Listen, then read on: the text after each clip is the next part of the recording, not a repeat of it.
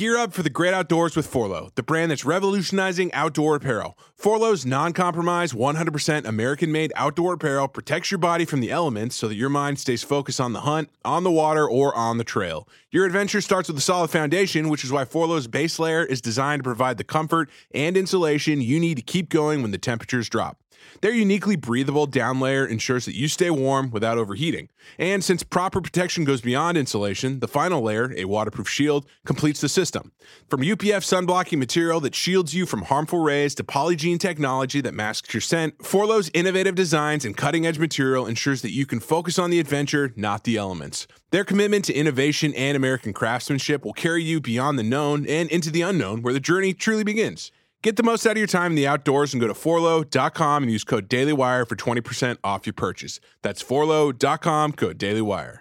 All week at this time, we've been featuring political podcasters. Joining us now is Michael Knowles. He is the host of The Michael Knowles Show, which you can find on the Daily Wire. Mr. Knowles, thanks for joining us this morning. Thank you for having me. It's great to be here. How do you describe your podcast to people? Well, the traditional distinction is that we cover politics and culture. But I think increasingly that distinction is a little bit blurry. Certainly after the presidency of Donald Trump, that distinction is quite blurry. So we cover that angle, but Russell Kirk had an important observation, which is that culture is downstream of religion. We often hear of Andrew Breitbart, the patron saint of Hollywood conservatives, who says that politics is downstream of culture. Culture is downstream of religion. These questions are not so easily separated. Cardinal Manning famously said that all human conflict is ultimately theological. And so we like to go everywhere from the headline all the way down to the philosophical and theological premises that undergird those issues. Give an example of a headline you're looking at in today's things that you cover, and what are the cultural underpinnings there? Oh, well, the clearest example probably is this transgender issue. You saw the governor of Arkansas last night did not do a very good job defending his position on television. He tried to make the argument that it is somehow conservative to give little children cross-sex hormones and puberty blockers. And so at the top level, you see the headline that there are these people and children specifically who have confusion about their sex, and boys feel like they're little girls and girls feel like they're little boys. Then there is a cultural issue here of what this means, how this relates to, I don't know, pride parades, the broader LGBT movement, what the premises that undergird this are. For most of the history of the gay rights movement, we've been told people are born this way. And, if you're a boy and you're born and you have attraction to other boys, then, society should be more tolerant of these views. But then immediately after that, we're told that according to transgenderism, there is no such thing as biological sex. And if you're a boy, you can actually become a girl. So those are premises that contradict one another. And ultimately, there's a religious question here, which is, what is the nature of man? The traditional view in the West is that man is hylomorphic, to use the technical term. So we're body and soul, and these are inextricably linked as long as we're here on Earth, and my body has something to do with who I am, and so does my soul. According to the transgender movement now, our bodies have absolutely nothing to do with who we are. So I can look like a man, I can have an Adam's apple, I can have a deep voice, I've got all the various appendages, but if on some deeper metaphysical level I feel as though I'm a woman, then actually I am a woman. It's not even complicated, I simply am a woman. My body has nothing to do with that. And that is an ancient heresy called Gnostic dualism. It's cropped up repeatedly over the course of Western civilization. So I think if you want to understand that issue, which is about as sensational and topical as they get, it really helps to see all the layers all the way down so that one can have a more informed view on it. When you talk about these kind of issues, what do you hear from perhaps people who support you? And do you have an avenue for those who maybe disagree with you on these issues? And what are you hearing from them? Well, from what I hear from people who support me, they like having this extra context. I think they enjoy pursuing these issues down to the bottom so that, despite all of the emotion and all of the passion that often accompany these things, increasingly probably in our politics, one can use their faculties of reason. They can really think through these things and come to a decision on how they feel about this. I certainly do have an avenue to people who disagree with me. I didn't realize I had such an avenue, but then I look at my inbox every day on my email and my Twitter feed, and typically what I would hear from them is a more impassioned argument. And I don't mean to caricature my political opponents, but usually what those criticisms involve are just some comment that you are a racist or a bigot or a thisist or a thatist. And I think that when our political opponents engage in that kind of evidence-free invective, it's a good bit of evidence that you've won the argument.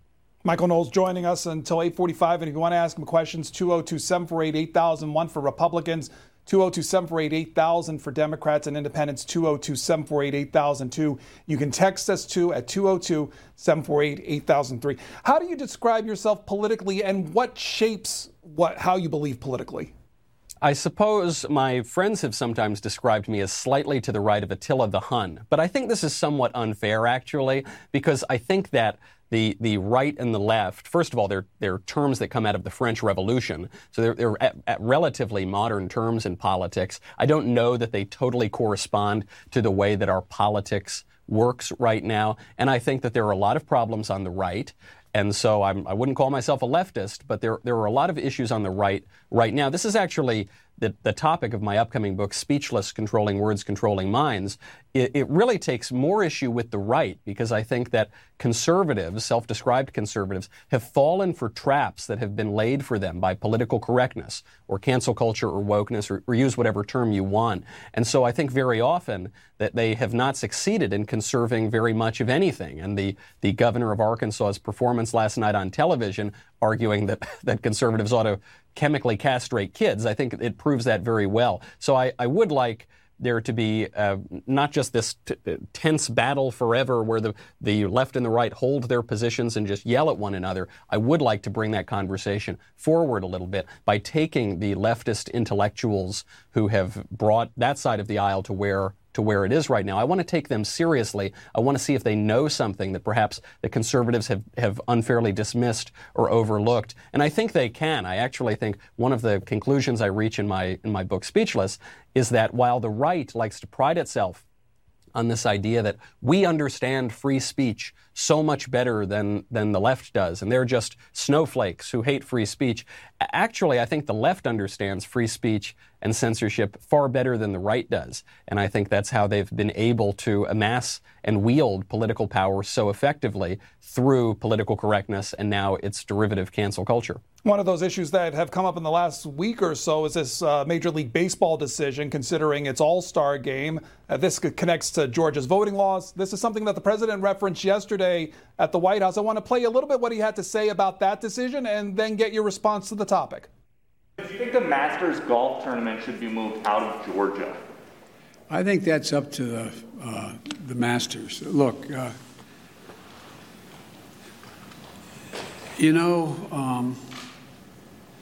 it is reassuring to see that for-profit operations and businesses are speaking up about how these new Jim Crow laws are just antithetical to who we are. There's another side to it, too. The other side to it, too, is when they, in fact, move out of Georgia, the people who need the help the most, people who are making hourly wages, sometimes get hurt the most. I think it's a very tough decision for a corporation to make or a group to make. But I respect them when they make that judgment, and I support whatever judgment they make. But it's the best way to deal with this is for Georgia and other states to smarten up. Stop it. Stop it. Mr. Knowles, the president from yesterday, what's your reaction? That's quite the change in tune, because just a few days ago, President Biden was absolutely encouraging Major League Baseball to move the All-Star game out of Georgia, which has led to an ironic consequence. MLB has now moved the All-Star game to Colorado in the name of racial justice and voting rights. But of course, Colorado is a much whiter place than Georgia, and Colorado has more restrictive voting laws than Georgia, even after this much maligned voter bill. So that obviously backfired. People of Georgia, including Georgia Democrats, are furious at President Biden, and so now he's trying to reverse course and say, hey, hold on, other sports, please don't move your your games out of here. The issue with Joe Biden, and I say this actually with all due respect, is that I don't think Joe Biden has very many beliefs of his own at all. I think he wakes up in the morning, he licks his index finger, puts it in the air, and figures out which way the wind is blowing. He has been this way for his entire political career, so he will change his positions according to the prevailing political winds, and I think he thought that he was catching the zeitgeist. He thought that he was with his base. But then when the practical effects of that came in, $100 million leaving Georgia because of MLB, he realizes that he's got a reverse course right now. It raises this question of, on issues such as the woke corporations or immigration or voter ID, the Democratic Party right now, all the way up to the leadership, are pursuing a very unpopular policy. The majority of Americans want a border that is secure. The majority of Americans support voter ID. The Democratic Party does not do that. Why do they not do that, and why do they get away with it? I think the reason is that they have waged, for the last 100 years or so, a war of position, to use the term of the radical theorist Antonio Gramsci. They have attained positions of power and influence throughout the culture. And as a result, they are wielding that power now. So we can talk until we're blue in the face, and the American people can respond to survey after survey after survey and say, we oppose this sort of thing. But they lack the political power to actually effect those policies. So I think that probably, they'll recalibrate a little bit in the Democratic Party, but they're probably going to keep up the radicalism. Our first call for you comes from New Jersey. This is Mitchell, Democrats Life, for Michael Knowles of the Michael Knowles Show. Mitchell, go ahead. You're on with our guest. Good morning, Pedro. Good morning, Mr. Knowles. I'm not familiar with Michael's show, but just a couple of comments on what I basically hear from conservative columnists and conservative talk show hosts, is that they seem to gravitate towards a lot of emotional wedge issues. Your guest started talking about sexual identity and what have you, and also started to go towards the border. I'm not saying that these aren't real issues, but I don't think they're ones of major import for most of us. A couple of thousand kids at the border is certainly a serious situation, but it's not one that's changing our lives. LGBTQ issues where, are men getting involved in women's sports, or are women, using the wrong bathroom now that they've changed their sexual identity, or things that generally don't impact us on a daily basis. And my point is that these issues are being brought out to kind of get people on the right to act with somewhat of a cognitive dissonance and acting against their own best interests. Serious issues in this country, like climate change, the way we respond to the pandemic, and not trusting science, the insurrection at the Capitol, and what that really means, in terms of maintaining our democracy. Okay, Mitchell, we'll leave it there. We'll let our guests respond to it. I think that Mitchell sounds a lot like the putatively Republican governor of Arkansas on television last night, where he says, we need to stop talking about these issues like, immigration or the enforcement of our national border, or whether grown men should be able to follow little girls into the changing room at the public pool. We need to talk about things that people actually care about, like marginal tax rates. Well, I have to tell you, not only do I not wake up in a cold sweat in the middle of the night thinking about marginal tax rates, I don't think anybody else does either, but these egghead technocratic considerations that people would rather us focus on carry with them a lot of political premises. I think that what Mitchell is implying here is that, look, we've already solved all the basic social questions and political questions. So now we're just trying to make trade a little bit more efficient. We're just trying to get that GDP up just a little bit more. And okay, we're pumping kids full of hormone blockers and destroying their biochemistry. But look, come on, that's just progress. That's just going to happen. We just have to trust the science because the science works. This is the progressive vision of government. Woodrow Wilson, our most consciously progressive president, laid this out very well in an essay called What is Progress? Woodrow Wilson said, under the old constitutional system of government, we lived under the laws of Isaac Newton with fixed laws of the universe, and therefore we have a fixed human nature, and we need to have checks and balances and balance power out and make deliberative decisions as a body politic. But that's all bunk. That's all over. We're now living in the age of Darwin. Nothing is fixed anymore. We are simply evolving toward progress. So ironically, what the effect of this is that everything becomes political. Our chicken sandwiches are political. Our sneakers are political. Our Coca-Cola is political.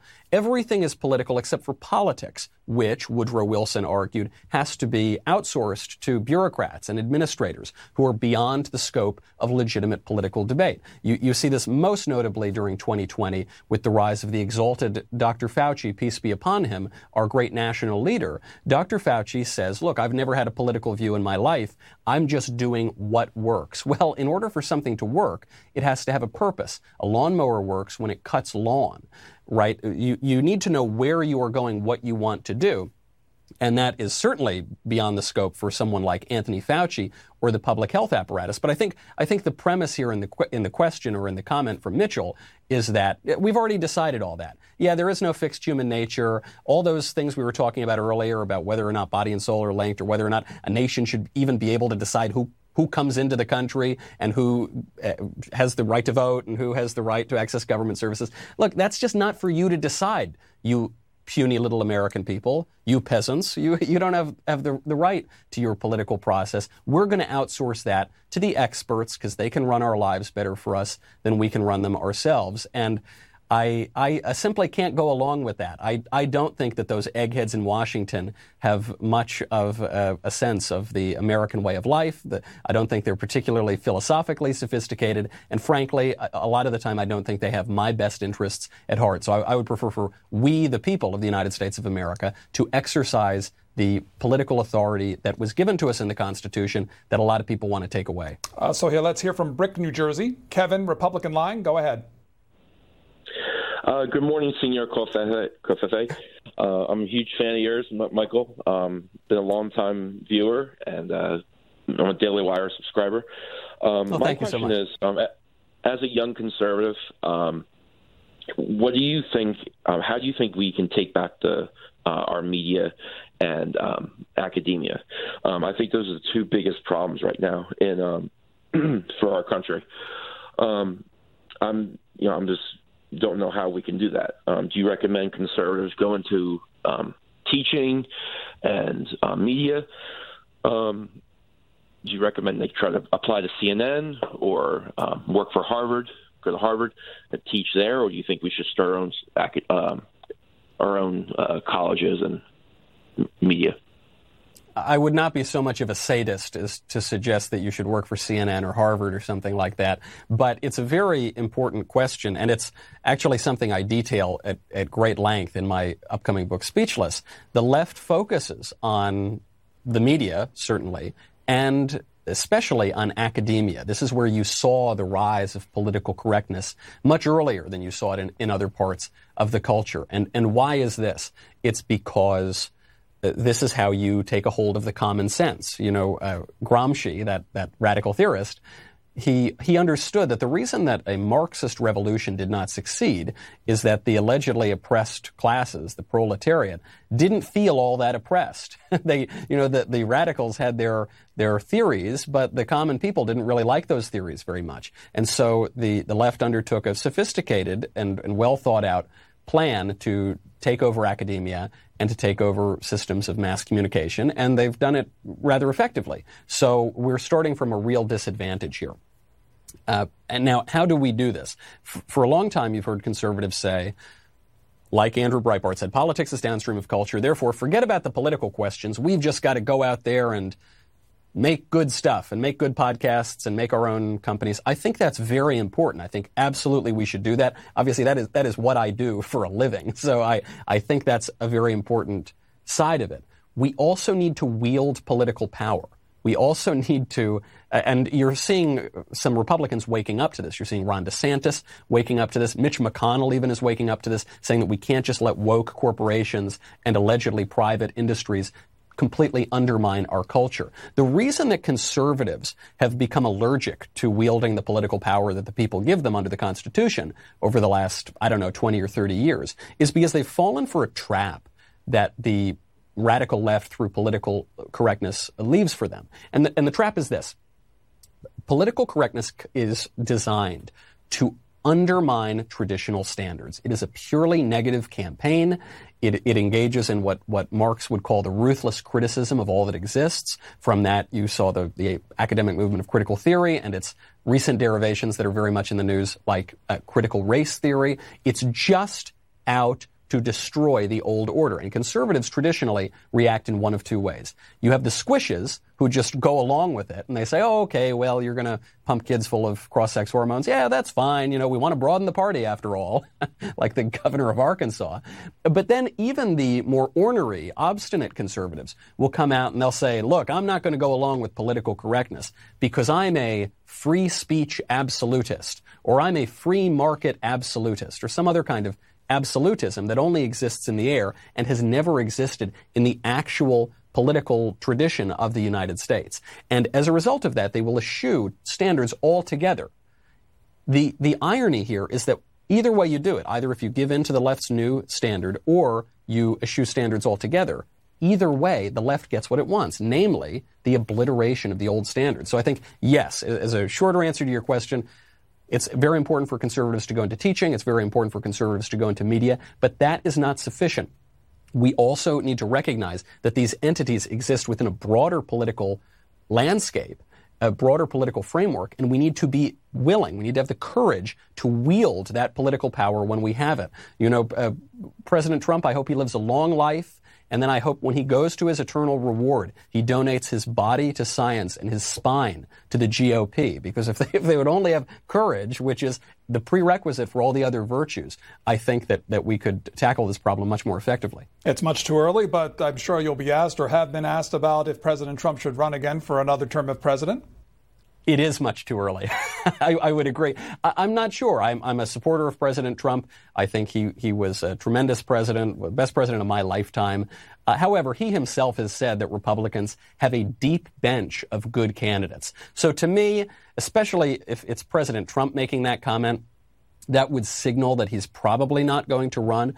I'm not sure, but there are a lot of great candidates out there. I'm partial, certainly, to Senator Ted Cruz, with whom I host a podcast, and I have encouraged him to run. I think, obviously, Ron DeSantis in Florida looks like he is eyeing a run, and he's doing a very good job. You've got other governors and senators around the country who seem to be interested in it. So I'll take President Trump at his word. I think if there is a deep bench, he could probably play a very significant role in determining who is going to get that nomination. And he may end up running himself. He obviously still has a ton of political support. But I just, if you were to think in 2013, who will the Republican nominee be? I think very few people would have said Donald Trump will be the nominee. And so it's simply too early. At this point, we're all just sort of wish casting, I think. Here's Michael in New York, in Syracuse. Democrats line. Good morning.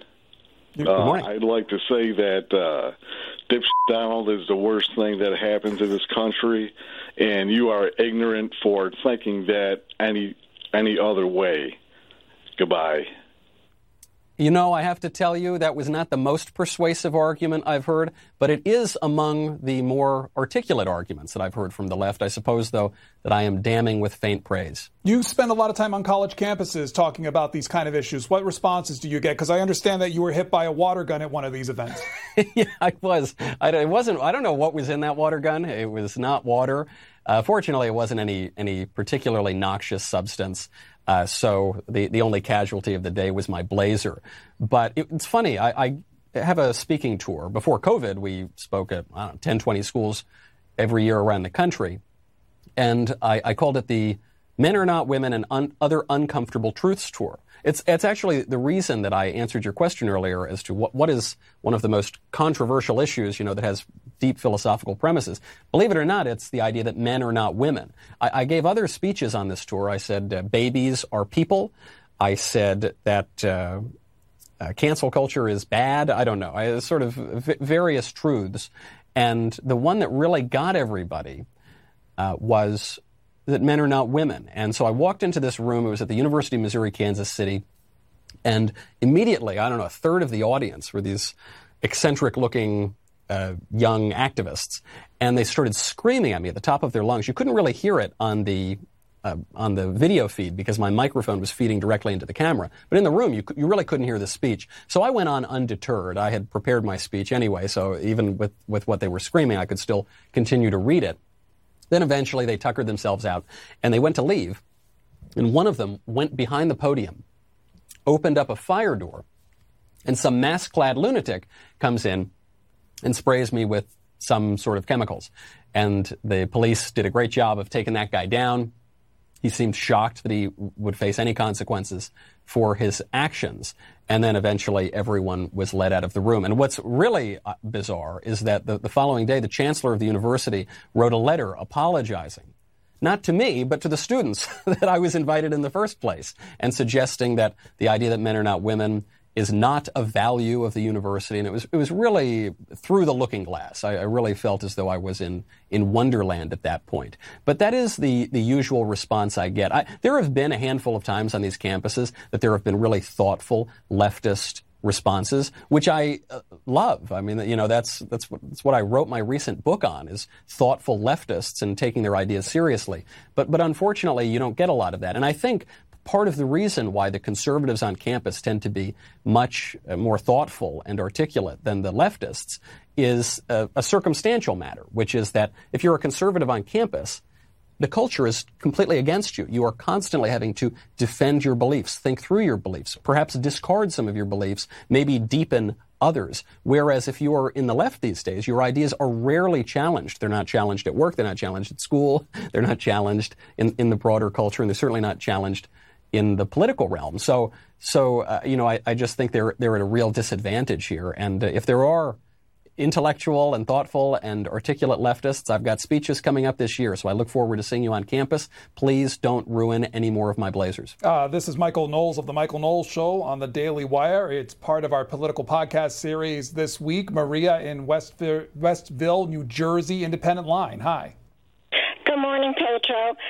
Your guest has a very elegant mind, and I appreciate that. But I'd like to get back to something else he said. I think it was Jefferson who said eventually our country will be saved by the people.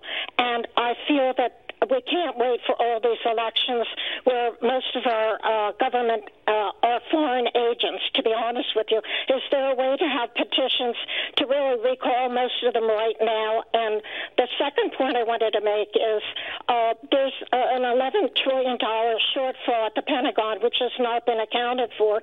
Nobody's auditing them. We're in secret wars all over the world.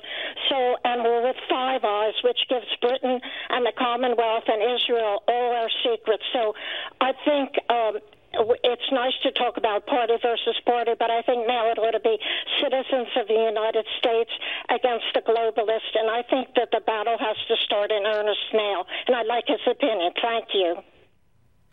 Maria, those are a bunch of great questions and comments. You know what a lot of people are going to say when they listen to you is they're going to say, Maria, these are crazy conspiracy theories that you're talking about. There is no way that a foreign spy could ever influence the U.S. government. And of course, you might point them to Alger Hiss, a top-ranking State Department official who was working for the Soviet Union during the Cold War. This was detailed in Whittaker Chambers' excellent book, Witness, which was one of the books that moved Ronald Reagan from the liberal camp to the conservative camp. You mentioned that the bureaucracy seems to be unaccountable to the American people. This is obviously the case.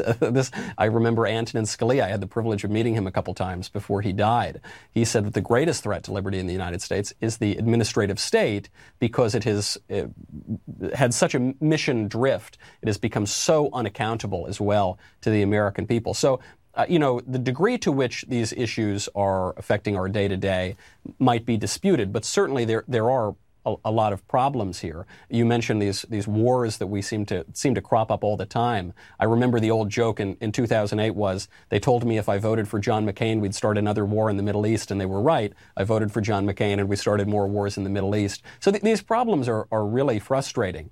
However, the way that I think, that the conservative way that one would begin to address them, and frankly, the way that the left has addressed them to great effect, is through evolution, not revolution. I don't think that we need to go kick the doors in at some administrative agency and say, you're all fired, you all need to get out of here. One, it wouldn't work, and two, it probably wouldn't have much of the political effect that you're hoping for. What you need to do is have incremental change. So you need to be able to identify the Republican office holders who are not fulfilling their campaign promises, who are not pursuing a particularly conservative policy, and you need to get them out through the old-fashioned electoral process.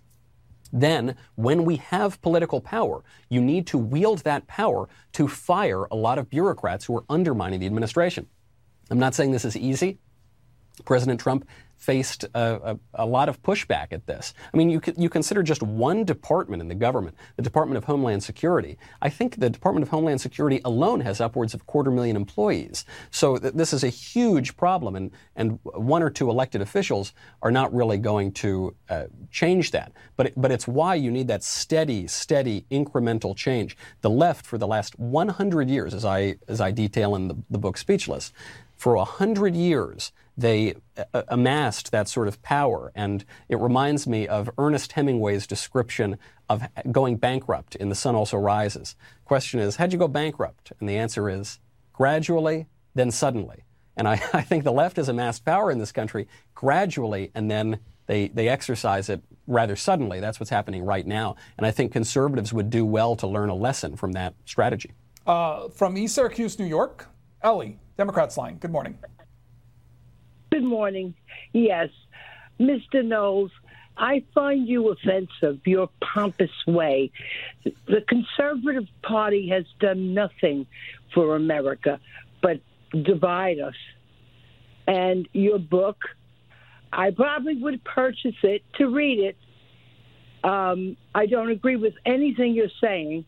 Check out history. I am a history buff. And I read history. And I was an independent all of my life until 2008. And I realized that I sided more with some of the ideas of the Democrats. You have conservative. What about the conservative movement in 1953? Pushing religion, right? Did you see the documentary, The Family? How they? I haven't seen that documentary. Well, I think you should watch it because it's very telling. And it tells you all about how a certain set of Republicans, conservative, religious, which is in the Constitution, no laws written, okay? Freedom means freedom to practice your religion that way you want, if you want. Freedom means if you are a lesbian, a gay, LGBTQ, whatever you call it, that's your right. Right. Okay, well... Okay, Ellie. Hold on, Ellie. We'll let our guests respond. All interesting points. I appreciate your willingness to buy and read my book, even if you suspect that you won't agree with it. To your point on religion, you say that the United States does not have any religious underpinning and you should be free to have whatever religion you want. Let's not forget, religion factors into the Declaration of Independence. The Declaration of Independence, the entire American Revolution, is premised on the idea that there is a God, our creator, who endows us with certain unalienable rights. So that idea, which is a very Christian idea, is the basis, the philosophical basis of the entire country. And if you were to posit a religious view that would undermine that religious basis, that would seem rather incoherent. Beyond that, all governments, all regimes have some kind of religious basis. This is inevitable.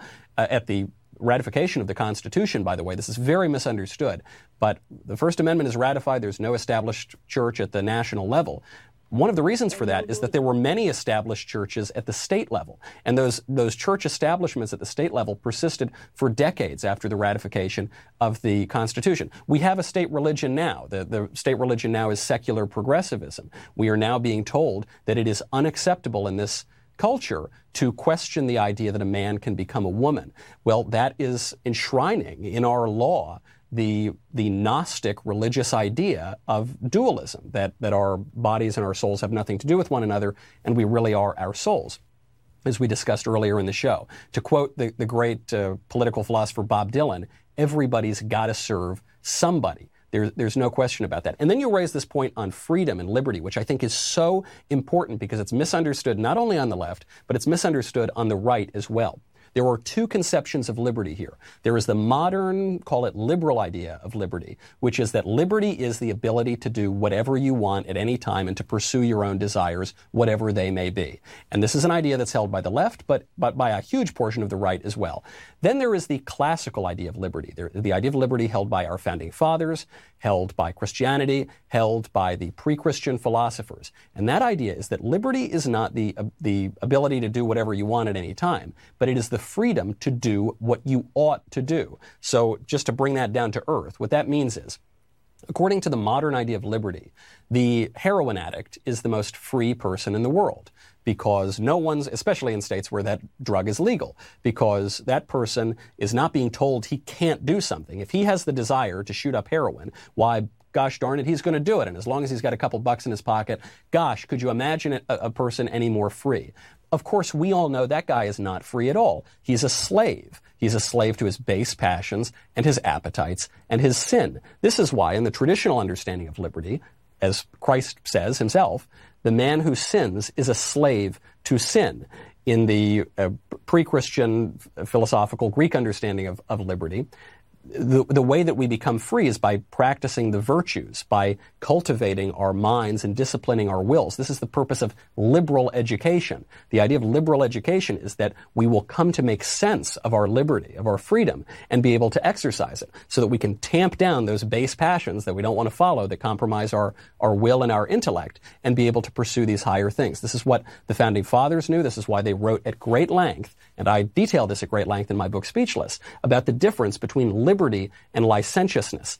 In the modern era, in the modern age today, the left and the right both seem to think that liberty and licentiousness are the same thing. What our Founding Fathers knew and what wise people throughout history have known is that liberty and licentiousness are actually polar opposites, that licentiousness totally undermines liberty. It's what you're seeing around us right now, and it reminds us of John Adams's warning that our Constitution, our republic, is built for a moral and religious people, and it's unfit to the governance of any other sort of people. This is not just some Sunday school scolding that he's giving us. He's telling us a fact about liberty. If we can't tamp down our base passions, we are not going to be able to govern ourselves. Mr. Knowles, there's a viewer who writes in about the transgender topic and writes this, say, I am a, quote, leftist who believes that transgender issues are personal medical procedures and are as much my business as a person who receives a kidney transplant. I just don't need or want to have power in someone else's medical procedures. Sure. Well, it's funny. Very often the people who tell us that we need to stay out of their medical procedures are also calling for greater government influence in the medical industry, in our healthcare decisions. People who support socialized medicine, for instance. But of course, this is not the case. And I think Republicans are as guilty of this misunderstanding as the left is. This idea that politics is this really, really narrow realm and that the private sphere should be totally opened. On the right, they want to pretend that politics has nothing to do with how the economy should work. So we should have just a totally free market and I should be able to trade whatever I want and build whatever I want. On the left, they take this idea and they apply it to the social realm. So I should be able to sleep with whoever I want, and I should be able to mutilate my body however I like, and politics has nothing to say about this. But of course, politics has quite a lot to say about this. At the very most basic level, our political institutions should be able to protect people, should be able to protect vulnerable people, should be able to protect the most vulnerable people like children. And so if a political regime says you are not permitted to mutilate children and chemically castrate them, that is going to be one kind of polity. And if the political regime says you have a right to chemically castrate children if they give their consent, which is a dubious concept in itself because children are not able to give informed consent. That's why we have age of consent laws that say that children are not permitted to engage in certain behaviors below the age of 17 or 18. Those are very different polities, and we can pretend that those are questions that we should ignore or push to the side, but indecision is a certain kind of decision here. It creates what you might call the permissive society with horrible effects horrible effects for constitutional government, and also for these kids who are being mutilated because of the fashionable ideologies of radicals. From New York, Republican line, Samuel, you are next. Hi. First of all, I'd like to say I'm a big fan, and I think it's really cool that I'm talking on the line too. But besides that, I'd like to ask a question about, like, in terms of the culture. It's like I think about a lot. It's like there used to be like slavery, Jim Crow, and then this changed. Caller, I'm going to have to pause you. Could you step back a little bit from your phone only because you're becoming muddled? Can you try again? Yeah. I'd just like to ask a question about, like, in terms of, like, culture. Like, we used to have a lot of bad moral systems. We used to have slavery. We used to have all these things, and then the culture changed, the laws changed, and now, like, there's no real opposition to it that's significant, and everyone agrees on it. And I was just wondering if you think there really will be a day where that becomes the case for, say, the whole transgender fight with stopping these kids, like they're trying to do in Arkansas, and let's say abortion, because I really long for a day where that happens. Okay, we'll stop you there only because you become muddled. But Mr. Knowles, if you want to take anything from that, go ahead. That's a great question, and an even greater compliment. I thank you for the compliment at the top of that question. What you're pointing out is that in the past, things used to be bad, but now in the present, things seem to be better. And this is, of course, true in certain issues, but in other issues, this is not true. So, notably, we no longer have legal slavery in the United States. That's great. Good. I'm totally for that. Unfortunately, we kill 1 million babies a year through abortion. Well, that's bad, so some things got better, some things got worse. What the progressives will tell you is that the arc of history is long, but it bends toward justice, and things are always getting better, and the past is always worse, and the present is always a crisis, and the future is always going to be terrific. This is in part why the left always needs to tear down the statues, even statues of people they once liked, because the past is always bad, and we here in the present, who are standing on the shoulders of giants, think that we're flying. And this is urgent, and it's a crisis, and it's why we've got to get into that utopian future. And the utopian future is utopian precisely because it doesn't exist. That progressive view of history is not going to get anywhere. Now, I think sometimes conservative criticisms of the progressive view of history are a little bit dishonest. I myself am a Catholic. I have, in a certain sense, a progressive view of history. I think that, to quote the Creed, Christ will come again to judge the living and the dead, and his kingdom will have no end. So, isn't that, I guess that's kind of a progressive view of history, right? But it's a little bit different than the one that is espoused by people on the left. Namely, I think things are going to get a little bit worse in the meantime.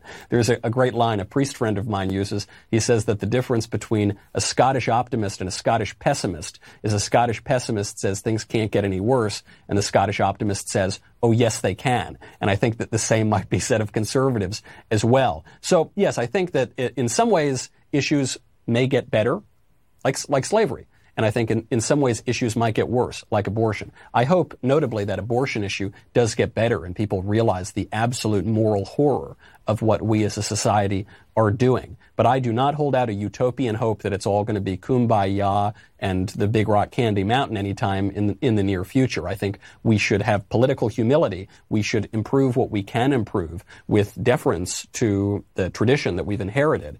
But I don't think that we should hold out hope for any utopia on earth. It just ain't going to happen. Michael Knowles joining us for this conversation. The Michael Knowles Show. TheMichaelKnowles.com is the website that you can find it on. How often do you produce a podcast, and what other things do you do aside from the podcast? Well, I will correct you just slightly because there's a writer and an actor, I think, who has MichaelKnowles.com, and he never forwards me my emails. But you can find all my stuff at MichaelJKnowles.com. Correct. Apologies. Not at all. I just don't want his inbox to be flooded. So you can find there my show at the Daily Wire. You can subscribe to the Daily Wire to watch the Michael Knowles Show. It goes up 5 days a week. You can watch my show, The Book Club, at PragerU. You can watch my show with Senator Ted Cruz, Verdict with Ted Cruz. You can order my new book, Speechless, Controlling Words, Controlling Minds. You can order my previous blank book, Reasons to Vote for Democrats, a comprehensive guide. And so you can find all that stuff, links for all that at michaeljknowles.com. And you can also please do write in social media in the mailbag, because I was so pleased to be able to come on this show today, because I do love speaking to callers all around the country. So I really appreciate that opportunity. Mr. Knowles, thanks for your time today. Thank you.